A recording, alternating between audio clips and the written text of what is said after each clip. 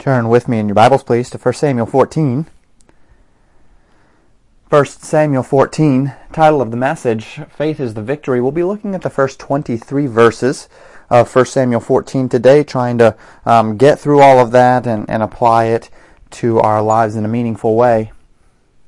Last week in 1 Samuel 13, we considered the dangers of Christian pragmatism through the example of King Saul performing the burnt offering before a battle rather than waiting for Samuel to do it as Samuel expected and as the Lord had commanded. Saul had no right to give of that burnt offering. He had no right to usurp the authority of the man of God in doing so, and he had done wrong. And as we looked at all of this, we kind of glossed over a second topic, another consideration regarding Saul's actions when compared to the actions of his son Jonathan. Perhaps you remember in chapter 13, Saul had only 3,000 men, a mere maintenance force, no intention of picking a fight with the Philistines, no intention of going against them in any meaningful way, and that's clear by his actions, that he was perhaps afraid of them, perhaps just passive. We don't really know exactly what was going through his mind, but what we do know is that he had no plans to remove the Philistines from the land of Israel. Jonathan, on the other hand, wasn't thinking this way, was he? Jonathan, far from having no plans to remove the Philistines from Israel, said, well, wait a minute. See, here's the thing. If God has promised us to give us victory over our enemies, then let's go do this. And he went and he smote a garrison of the Philistines, the scriptures tell us, and this effectively picked a fight with the nation. So now this fight is picked with the Philistines, and Saul is in trouble. So he tries to call the people together, and as the people are coming together, a huge fighting force, 30,000 chariots, 6,000 horsemen, and men that could not even be numbered, come from the Philistine nations to fight against Israel. And we left Saul and Jonathan last week in a deeply precarious situation, materially speaking. Samuel had left because Saul had done wrong, so Samuel returned to Gibeah. He wasn't there. He wasn't a part of this. And that 3,000 man fighting force, much opposed to it growing through Saul's call for help, is now shrunk down to just 600 men. And it's not just that the fighting forces of 600 men. In fact, 600 men, and there were only swords in the hands of Saul and Jonathan, because all of the blacksmiths were Philistines. There were no Israeli blacksmiths. The Philistines did not allow anyone in Israel to become a blacksmith for this very purpose, so that they couldn't make weapons. So there were no weapons in Israel. There were only 600 men. And Samuel wasn't with them, and it's just a really terrible situation. What we're going to see today, however, is that really none of that mattered. Physical circumstances don't really matter at all. We're going to learn today that as followers of the living God, our lives do not need to swing upon the hinges of material and physical advantage or disadvantage.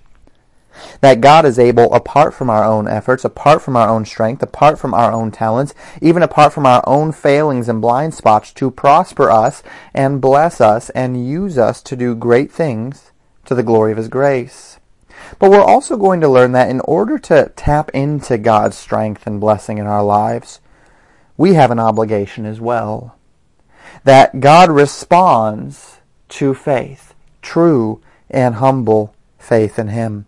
That God is able, but God's power is best served through those who obediently trust His Word. So today we're going to see a dramatically different scenario than the one we looked at last week. We might say it this way: we're going to see a dramatically different outcome than the material circumstances seem to indicate. And as we do so, we're going to learn some very important lessons.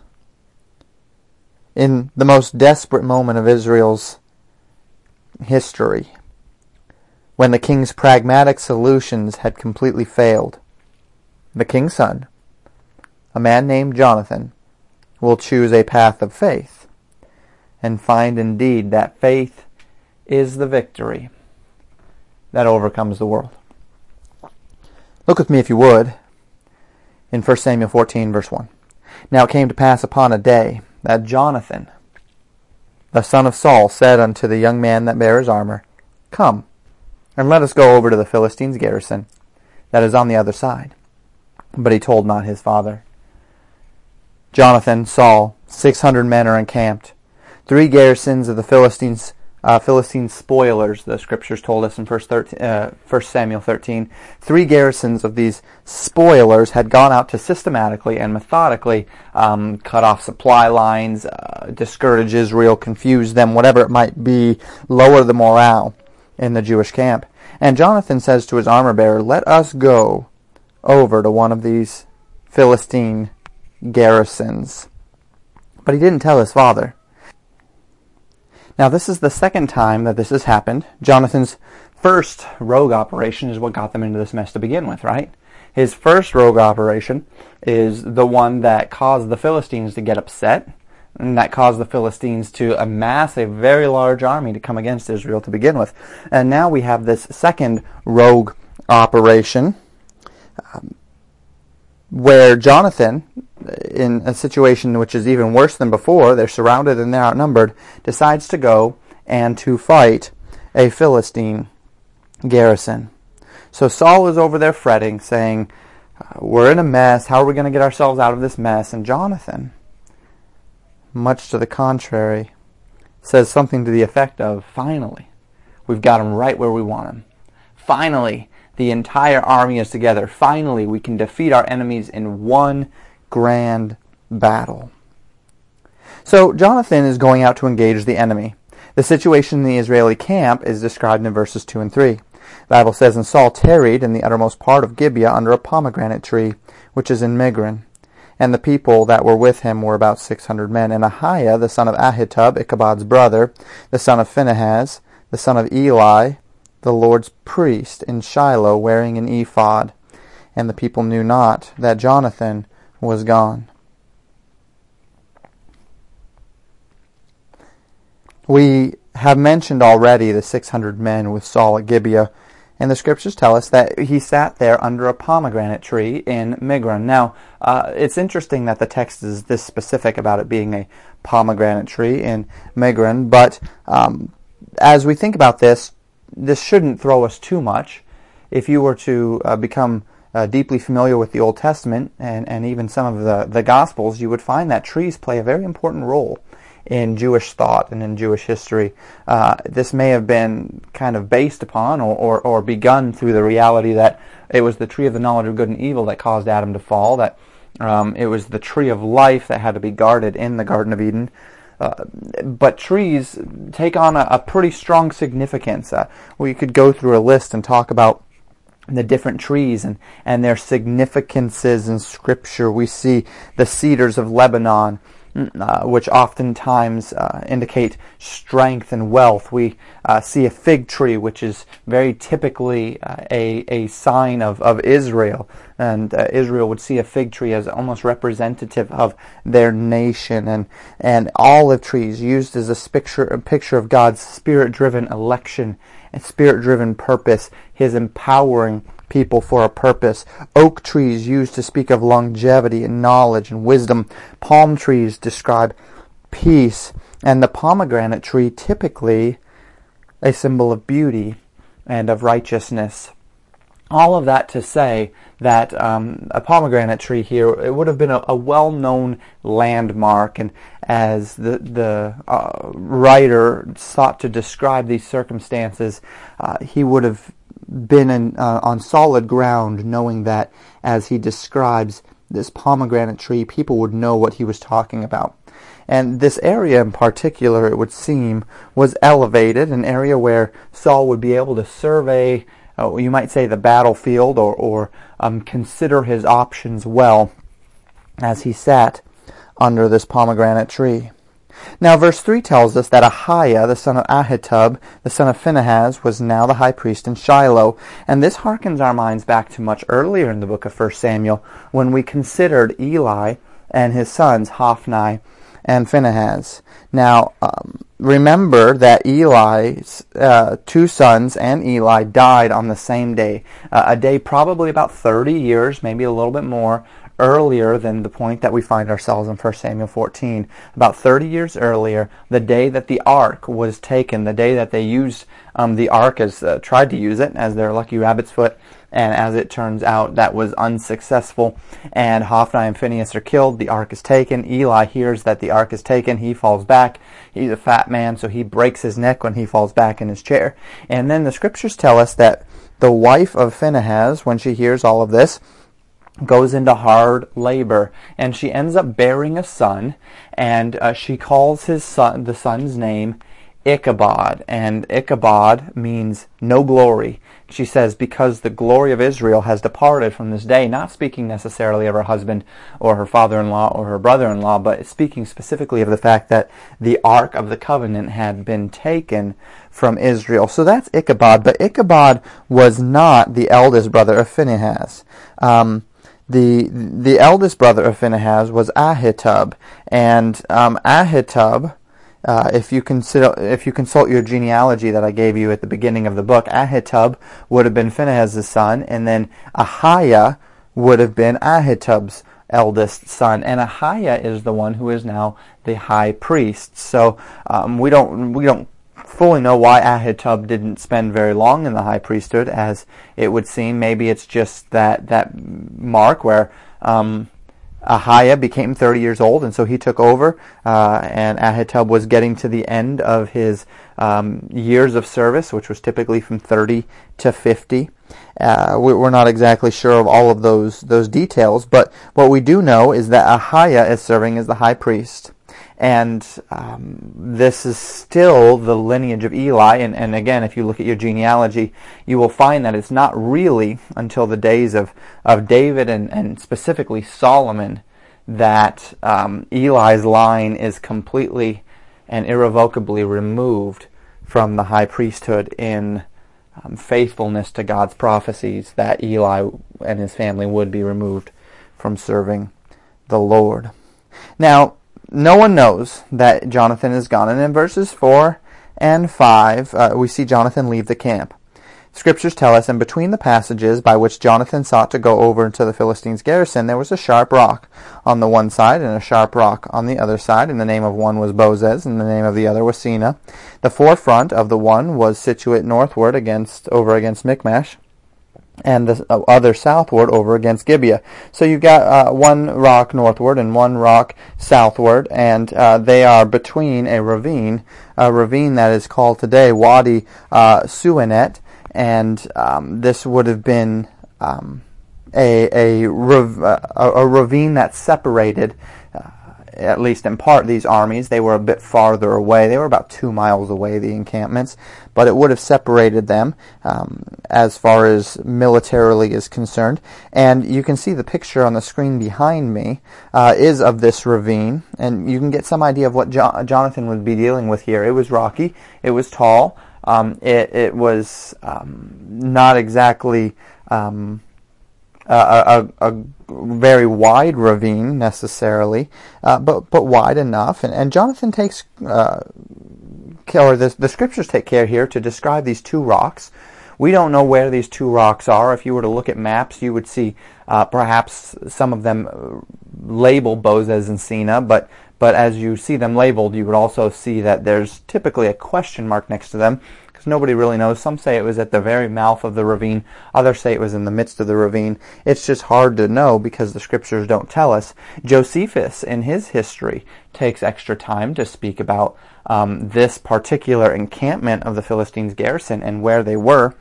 He describes the encampment as a precipice that had 3 tops ending with a long sharp tongue and protected by the surrounding cliffs. It's sufficient for us to know that the area where Jonathan was going to go up to this garrison was very rocky, and the garrison was well protected. It was a very strategically advantageous area where they had found themselves. And Jonathan and his armor bearer find themselves in this ravine, at the bottom of this ravine, looking up at this Philistine spoiler encampment. And Jonathan reveals his plan in verses 6 and 7. And he says this: Come, and let us go over unto the garrison of these uncircumcised. It may be that the Lord will work for us. For there is no restraint to the Lord to save by many, or by few. And his armor-bearer said unto him, Do all that is in thine heart. Turn thee, behold, I am with thee according to thy heart. If we were to summarize his plan, it would be something like this. He looks at his armor-bearer and he says, Look, God is bigger than any army. God doesn't need anyone to do his work for him. Israel is God's chosen people. That's why we see him call them the uncircumcised. And we see him making an emphasis here about the fact that they are not God's covenant people, the Philistines. That the Philistines are not those who have received the promises and the blessings of the Lord. And then he says, we are God's chosen people. They are not God's chosen people. As a matter of fact, they are enemies of God's chosen people. And if they're enemies of God's chosen people, then they are enemies of God. And because God is not restrained by physical or material limitations, he can save us, and he can save us by many. He could save us by 30,000, or he could save us by few. He could save us simply by 2. God doesn't seek armies, Jonathan is saying here. God seeks obedience. God doesn't seek strong men. God seeks men of faith, men of strong faith.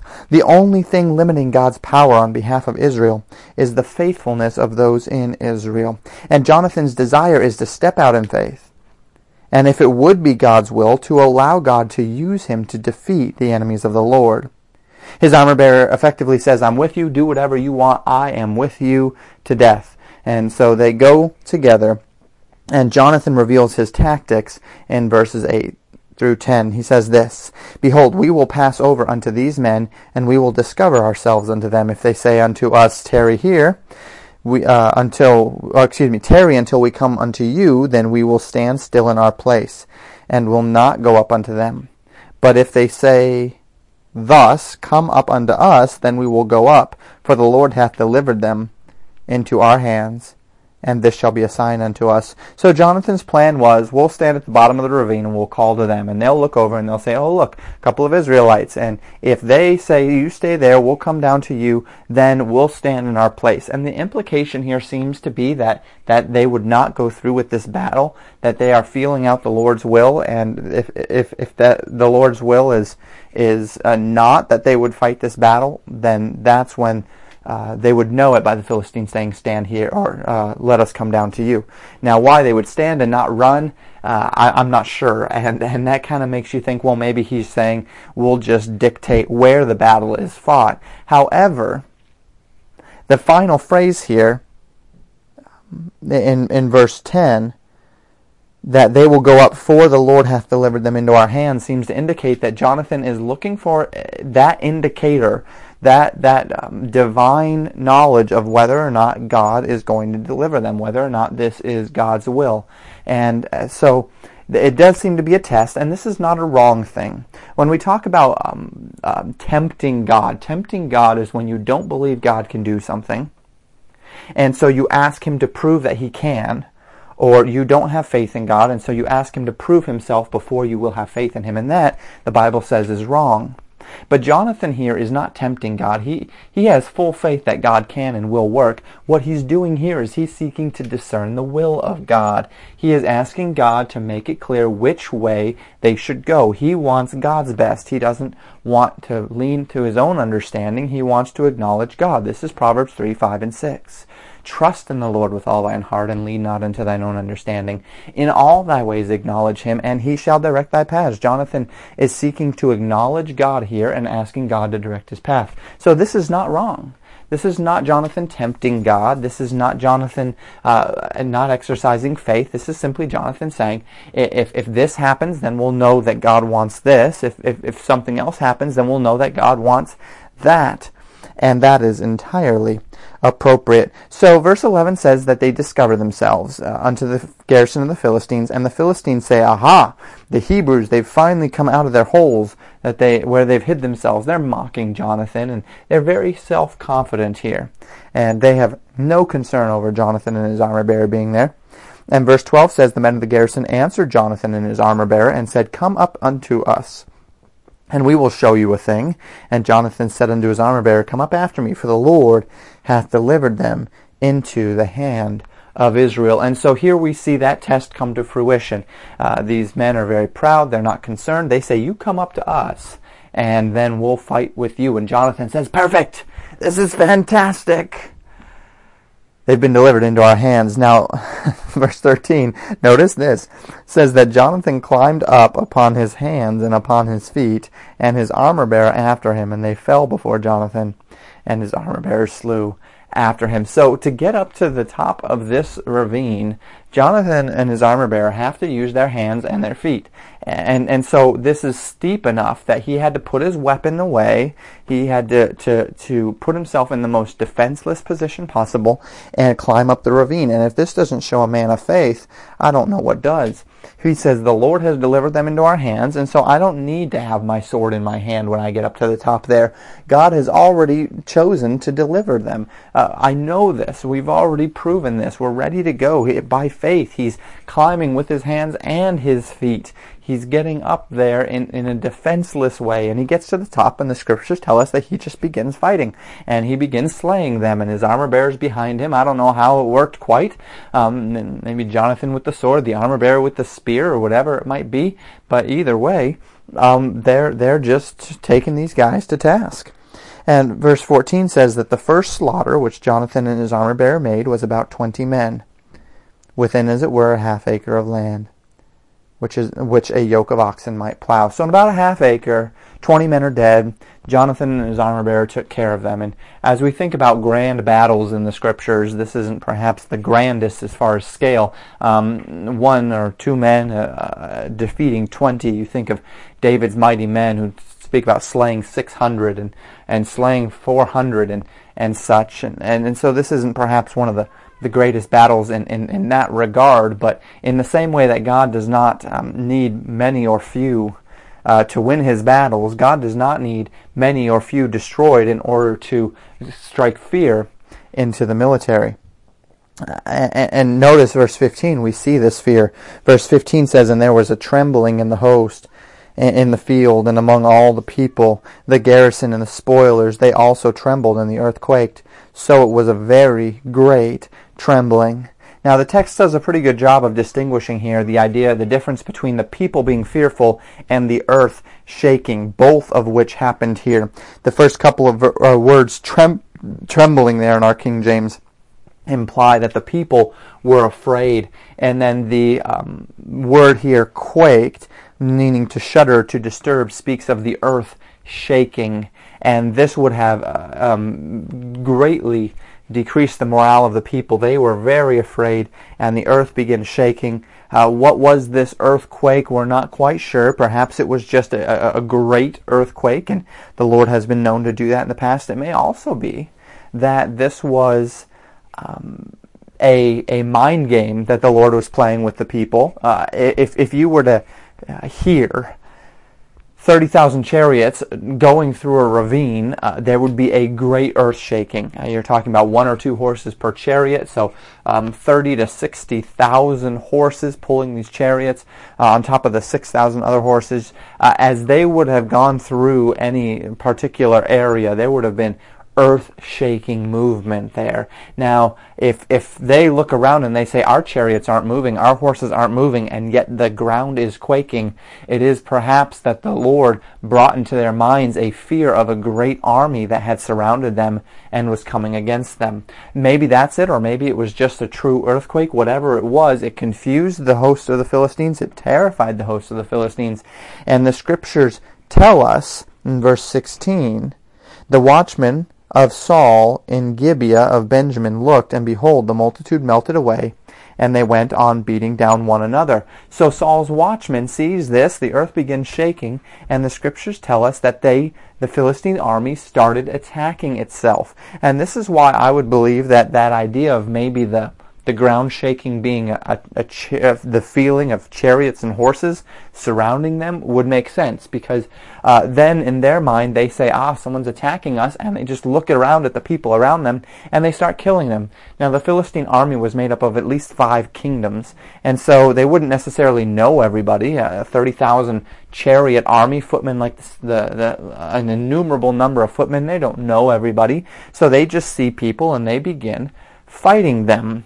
And so the Philistines are now killing one another. And the scriptures tell us that the watchman sees this, and he sees the army melting away. Literally, people just running in every direction. And verse 17 says, Then Saul said unto the people that were with him, Number now, and see who is gone from us. And when they had numbered, behold, Jonathan and his armor-bearer were not there. So Saul surmises that something happened here. Something is going on. He says, number the people, see if everybody is here. And so they number the people, only 600. It wouldn't take long to do so.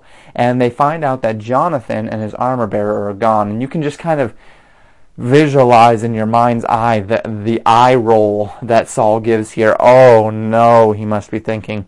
He's already picked the fight with the Philistines, and now here he is picking another fight. He's gone off again. And what am I going to do with this kid? So, verse 18 says, Saul said unto Ahiah, that would be the high priest, Bring hither the ark of God.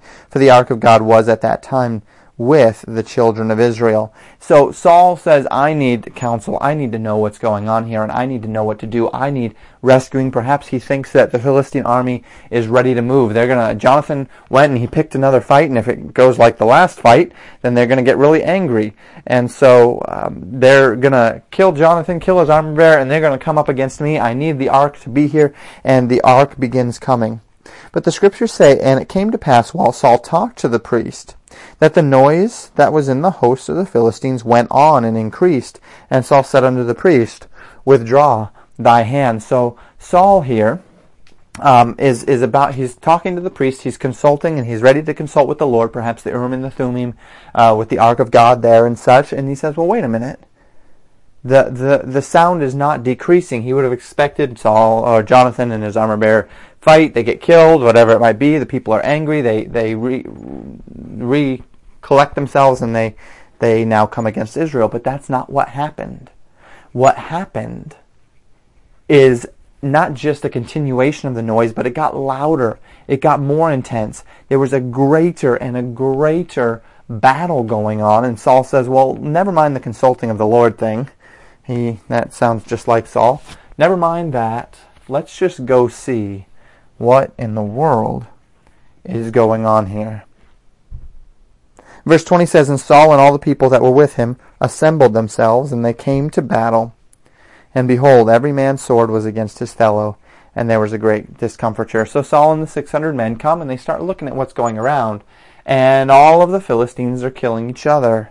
Notice verse 21, Moreover, the Hebrews that were with the Philistines before that time, which went up with them to the camp of the country round about, even they also turned to be with the Israelites that were with Saul and Jonathan. So Saul jumps into the battle with his 600 men. Jonathan's already there, taking people out, and his armor bearer's there too, presumably. And the scriptures tell us that the Hebrews that were there with the Philistines, now these would have been slaves and servants, those who were taken by the Philistines for one reason or another, that they jumped into the battle and began fighting for the Israelites as well. And then verse 22, Likewise all the men of Israel which had hid themselves in Mount Ephraim, when they heard that the Philistines fled, even they also followed hard after them in the battle. So all of the people who had ran and hid themselves, who had gone over to Gilead and Gad and hid in rocks and in caves, they came out as well, emboldened by the victory that the Lord was delivering to Israel, and came and fought as well. And verse 23 kind of sums it up and says, So the Lord saved Israel that day, and the battle passed over into Bethaven. The Lord saved Israel that day, not Saul. Saul was sitting under his pomegranate tree in Migron. Not even Jonathan. Jonathan was simply a tool. There was no way one man could do what happened that day.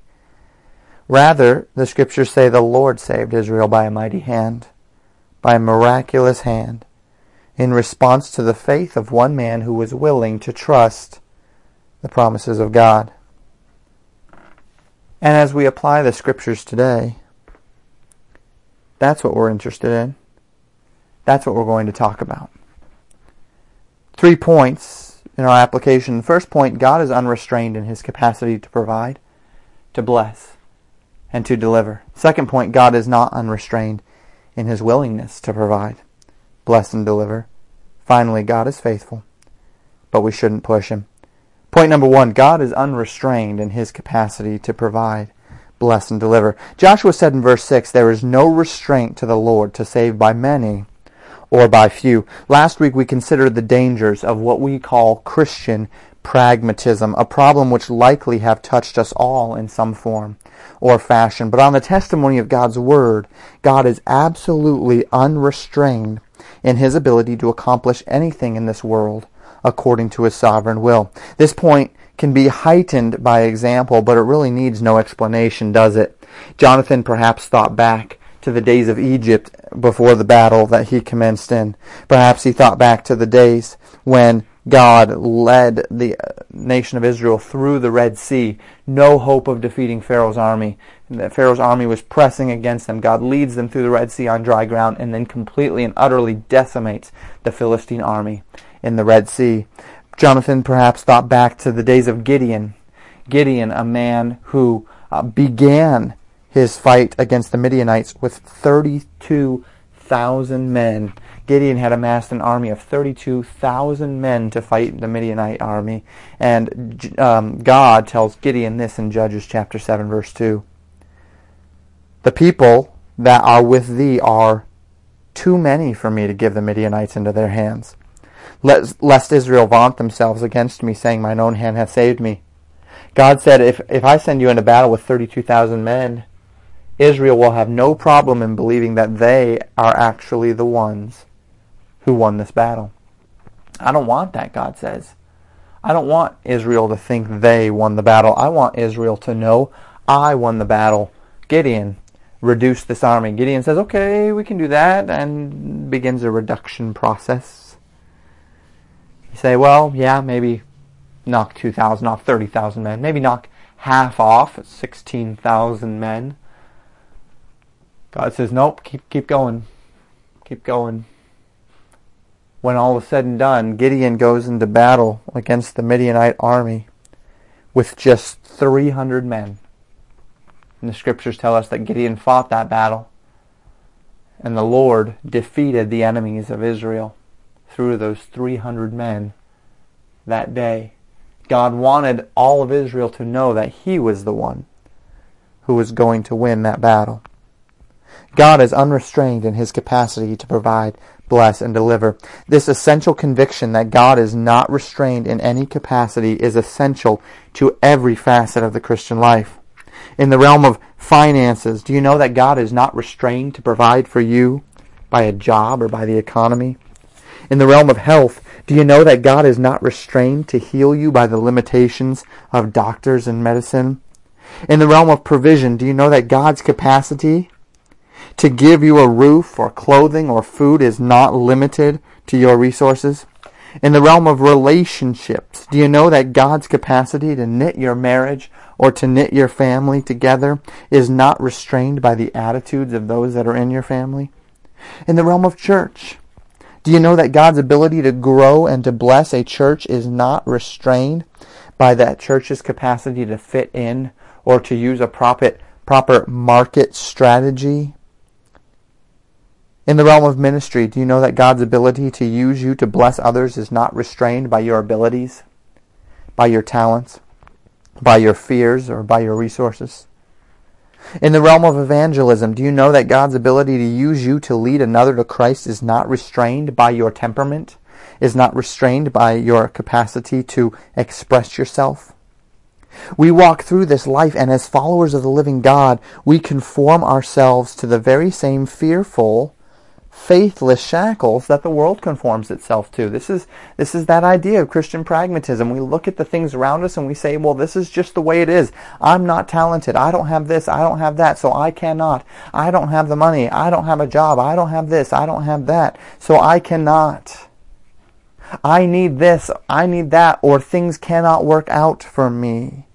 We take the world upon our shoulders and rest our happiness, rest our contentment, rest our provision, rest our perception of success, rest whatever it might be upon whether or not we can measure up to what the world expects.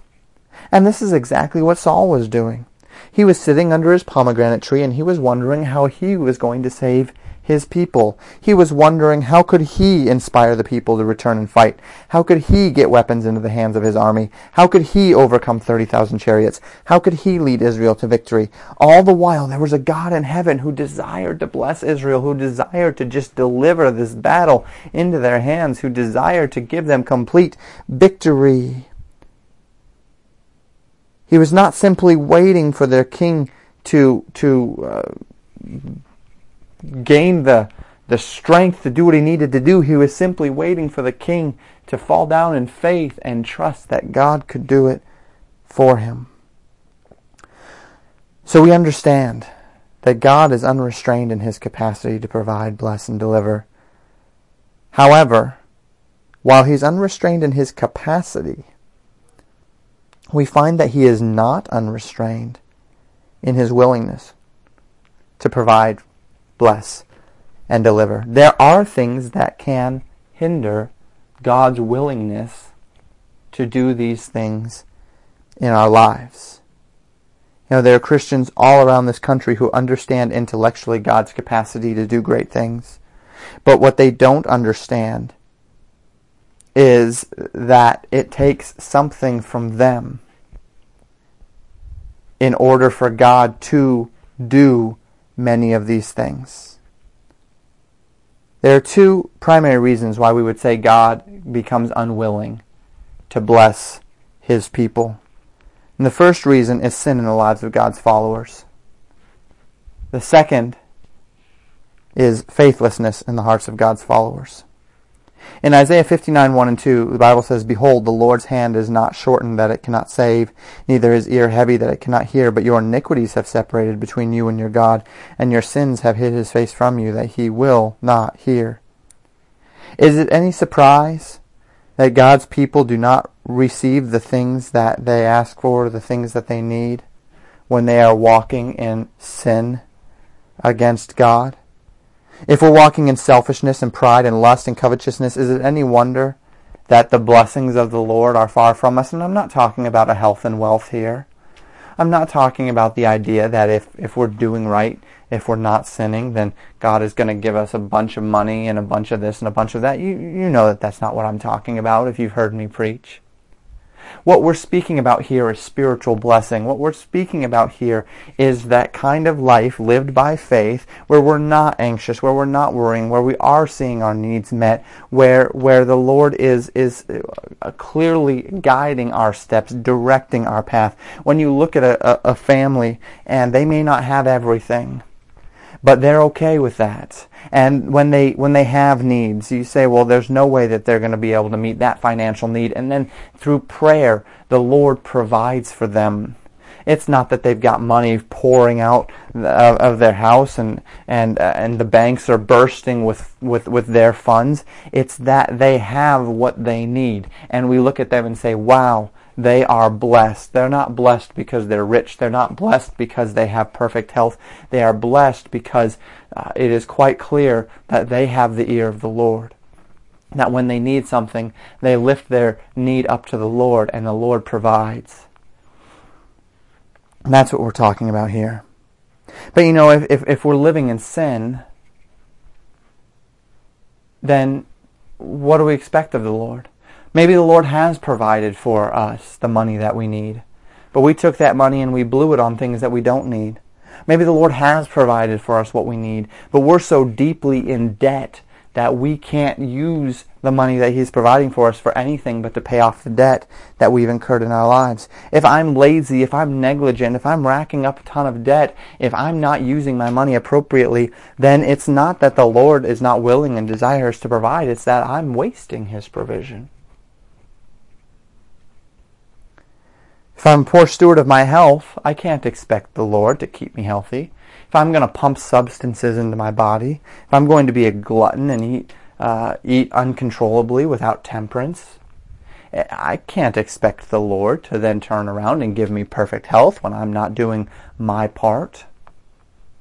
If I'm not going to step out in faith and trust the Lord, then I'm going to take everything upon myself, and I'm going to work 100 hours a week to try to get the money that I feel I need, because that's the only way that I perceive that I'm able to do it. Then what is the Lord? He's restrained. Examples could go on. In the church setting, it would be inconsistent for me. Inconsistent for me as the pastor to seek the power of the Holy Spirit in my ministry when I deny the Spirit through my philosophies and methods of ministry. If I do things selfishly and sinfully and then to seek the power of the Holy Spirit, it's not going to work. Saul was a self-righteous man. He sought God's blessing, but he sought it pragmatically. He went his own way, thinking that God would save them because he could save them, but it didn't work, and it didn't work because Saul sought the Lord in sin. The God of Israel says, it's not that I cannot hear, it's not that I cannot save, it's that your iniquities have separated between us so that I will not do what you've asked me to do. So the first reason is sin in the lives of God's followers. When we're living in sin, when we're living in a sinful way, unrepentant, unconfessed sin, can we really expect the Lord to pour out His blessings? Second, faithlessness in the hearts of God's followers. And this is more to the point of this morning's message. Hebrews 11:1 says, now faith is the substance of things hoped for, the evidence of things not seen. Faith happens when something you know or believe affects your actions. When something you know or something you believe begins to work itself out in your life. We might say that faith is belief in action. The illustration is given of a tightrope walker. And that tightrope walker develops a crowd who love to watch him walk across ravines and waterfalls. And one day he's walking across a waterfall and he gets back and people clap and are amazed at his skill. And then he gets a wheelbarrow and he takes the wheelbarrow across and back, and people are amazed. And then he fills that wheelbarrow with sandbags, hundreds of pounds of sandbags, and he takes that across and people are amazed. And he looks at the crowd and he removes all the sandbags and he says, now how many of you believe I could get you safely across in this wheelbarrow? And everyone raises their hands. Oh yes, we've seen it, we're amazed, you're so skilled. And he says, all right, who is ready today to jump into this wheelbarrow? And every hand shoots down. You see, they know it in their minds. Yes, this man can get me across, but they're unwilling to put their money where their mouth is. They're unwilling to put their body at risk. They believe he could do it, but they don't have enough faith to act on their belief. And that is what faith is, belief in action. God looks for, in every avenue of life, men and women who are willing to get into His wheelbarrow. Now, of course, this first step of faith in every man's life is stepping into the wheelbarrow, if you will, of salvation, recognizing that Jesus Christ is the way, the truth, and the life, that no man comes to the Father but by Him, that we are sinners, that there's no way we can get ourselves to heaven, that we are condemned in the sin of unbelief because we have not believed on the name of the only begotten Son of God, and that if we will confess with our mouths the Lord Jesus and believe in our heart that God has raised Him from the dead, we will be saved. And if we do not accept this salvation by grace through faith, then we will end up in a place of eternal torment called hell, and eventually the lake of fire. And so the Scriptures tell us all of these things, and if you put your full faith and trust and you commit yourself to them, as Hebrews 6:1 says, repenting from your dead works and placing your faith in God, then you will find yourself redeemed, justified from this eternal punishment, and you will find a new life in Christ, not through your own efforts, not through anything that you have done, but solely through what Jesus Christ did when He purchased your salvation on the cross of Calvary. There's many a Christian in the world today, a so-called Christian, the pseudo-Christians, many people that call themselves Christians, who have their hands high saying, yes, I believe that Christ can get me to heaven. But what they've never done is they've never gotten in the wheelbarrow. They've never actually committed their lives to Christ. These are those that Jesus says in Matthew chapter 7, many will say unto me in that day, Lord, Lord, have I not prophesied in Thy name, and in Thy name done many wonderful things? And He will say, depart from me. He will say, excuse me, I never knew you. Depart from me, ye workers of iniquity. But faith is not just something that happens at the beginning of your relationship with Christ, is it? Faith is your Christian life. Habakkuk chapter 2 verse 4. The just shall live by faith. Hebrews 11 verse 6 tells us, without faith it is impossible to please Him. 1 John 5:4 says, whatsoever is born of God overcometh the world, and this is the victory that overcometh the world, even our faith. Faith is the essence of that which pleases God. Faith is the essence of what it means to be a follower of God. We could use the same examples that we used in the last point together. We could talk about money. We could talk about family. We could talk about health. God doesn't want you trusting in money to secure a happy, healthy life. God wants you in the wheelbarrow of His provision so that whatever He provides is what you're content with.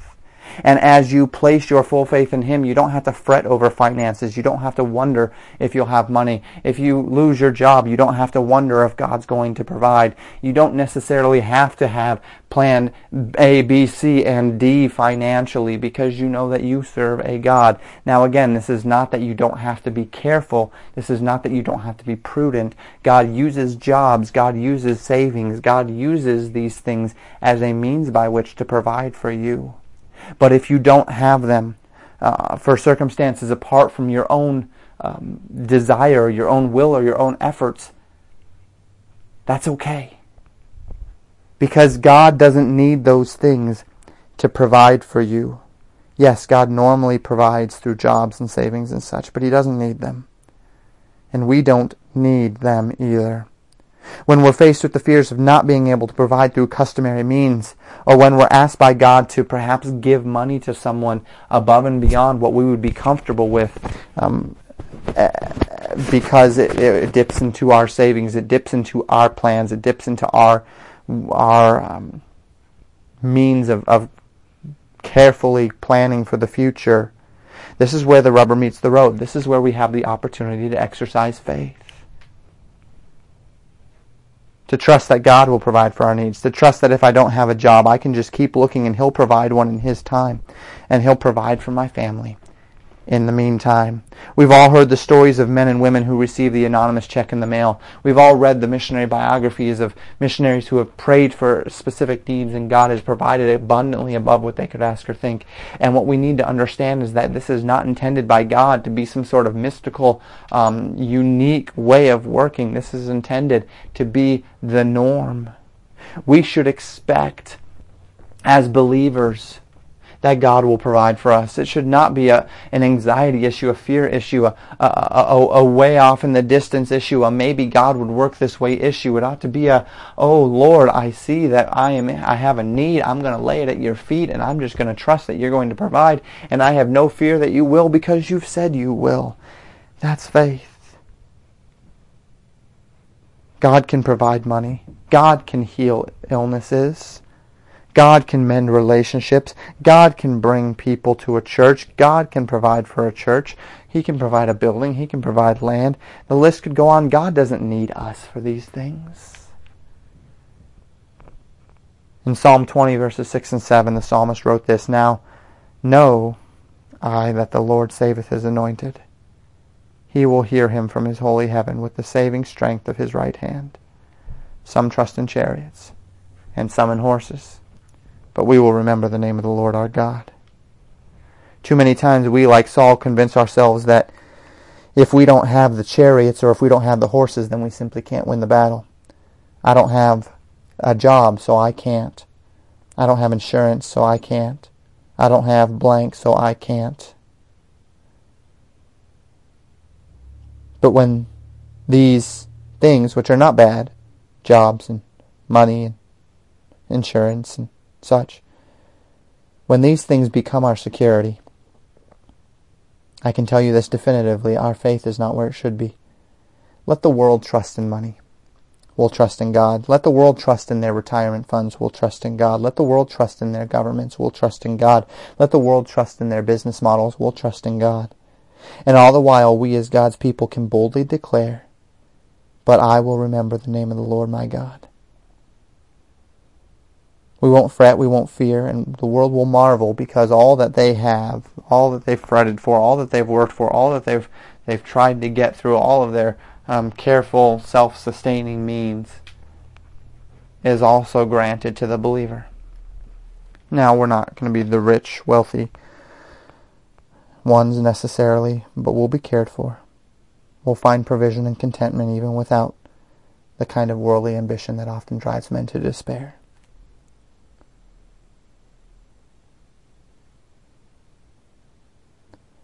And what are ways by which we're able to demonstrate this faith in God?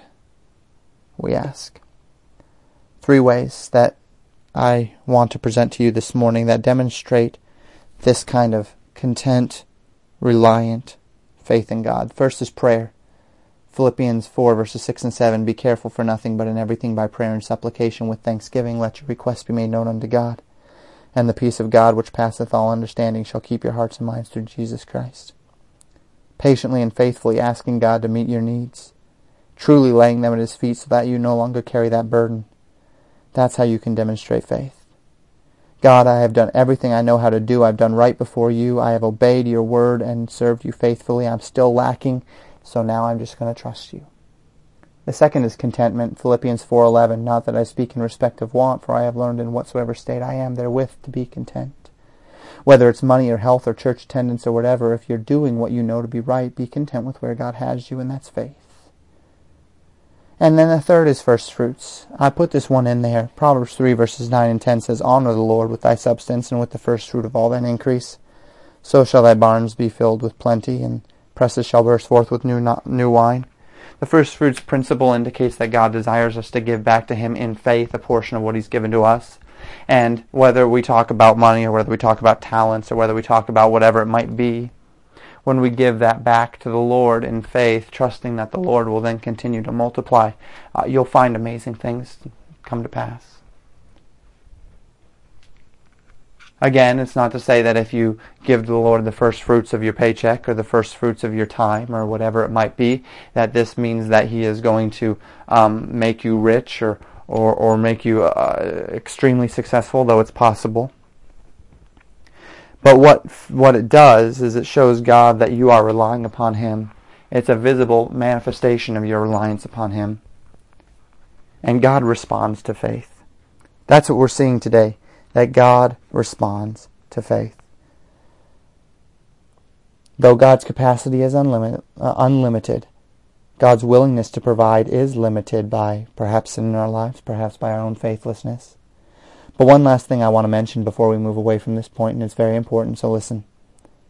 We've spoken of God's blessing and provision, and there's no doubt that these promises are real. Jesus promised His followers in Matthew 6 that if we seek first the kingdom of God and His righteousness, food and raiment will be added unto us, that the things that we need, the necessities of life, will indeed be added unto us.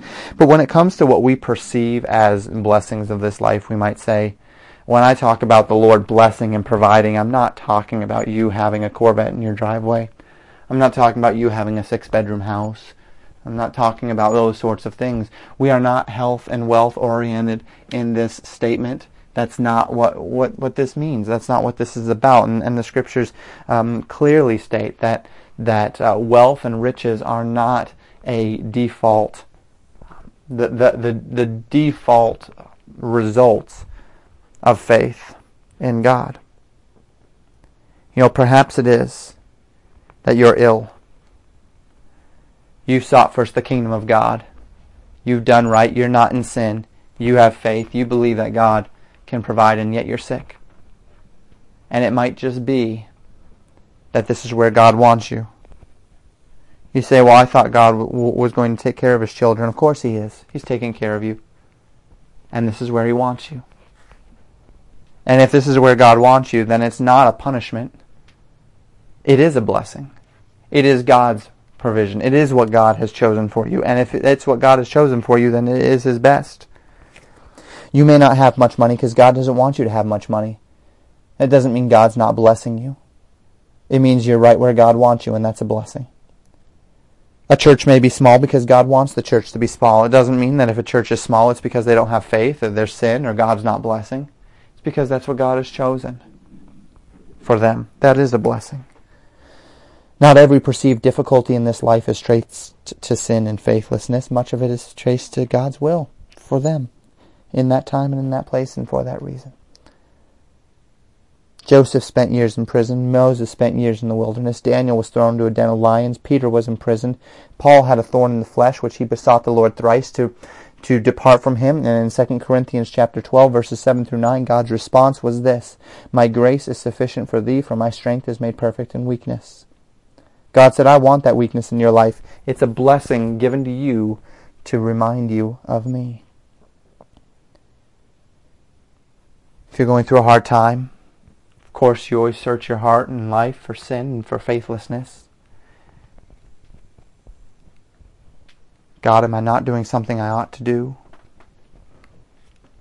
God, am I being lazy? God, am I wasting my money? God, am I not eating well? Why are these difficulties coming upon me? God, am I fill in the blank?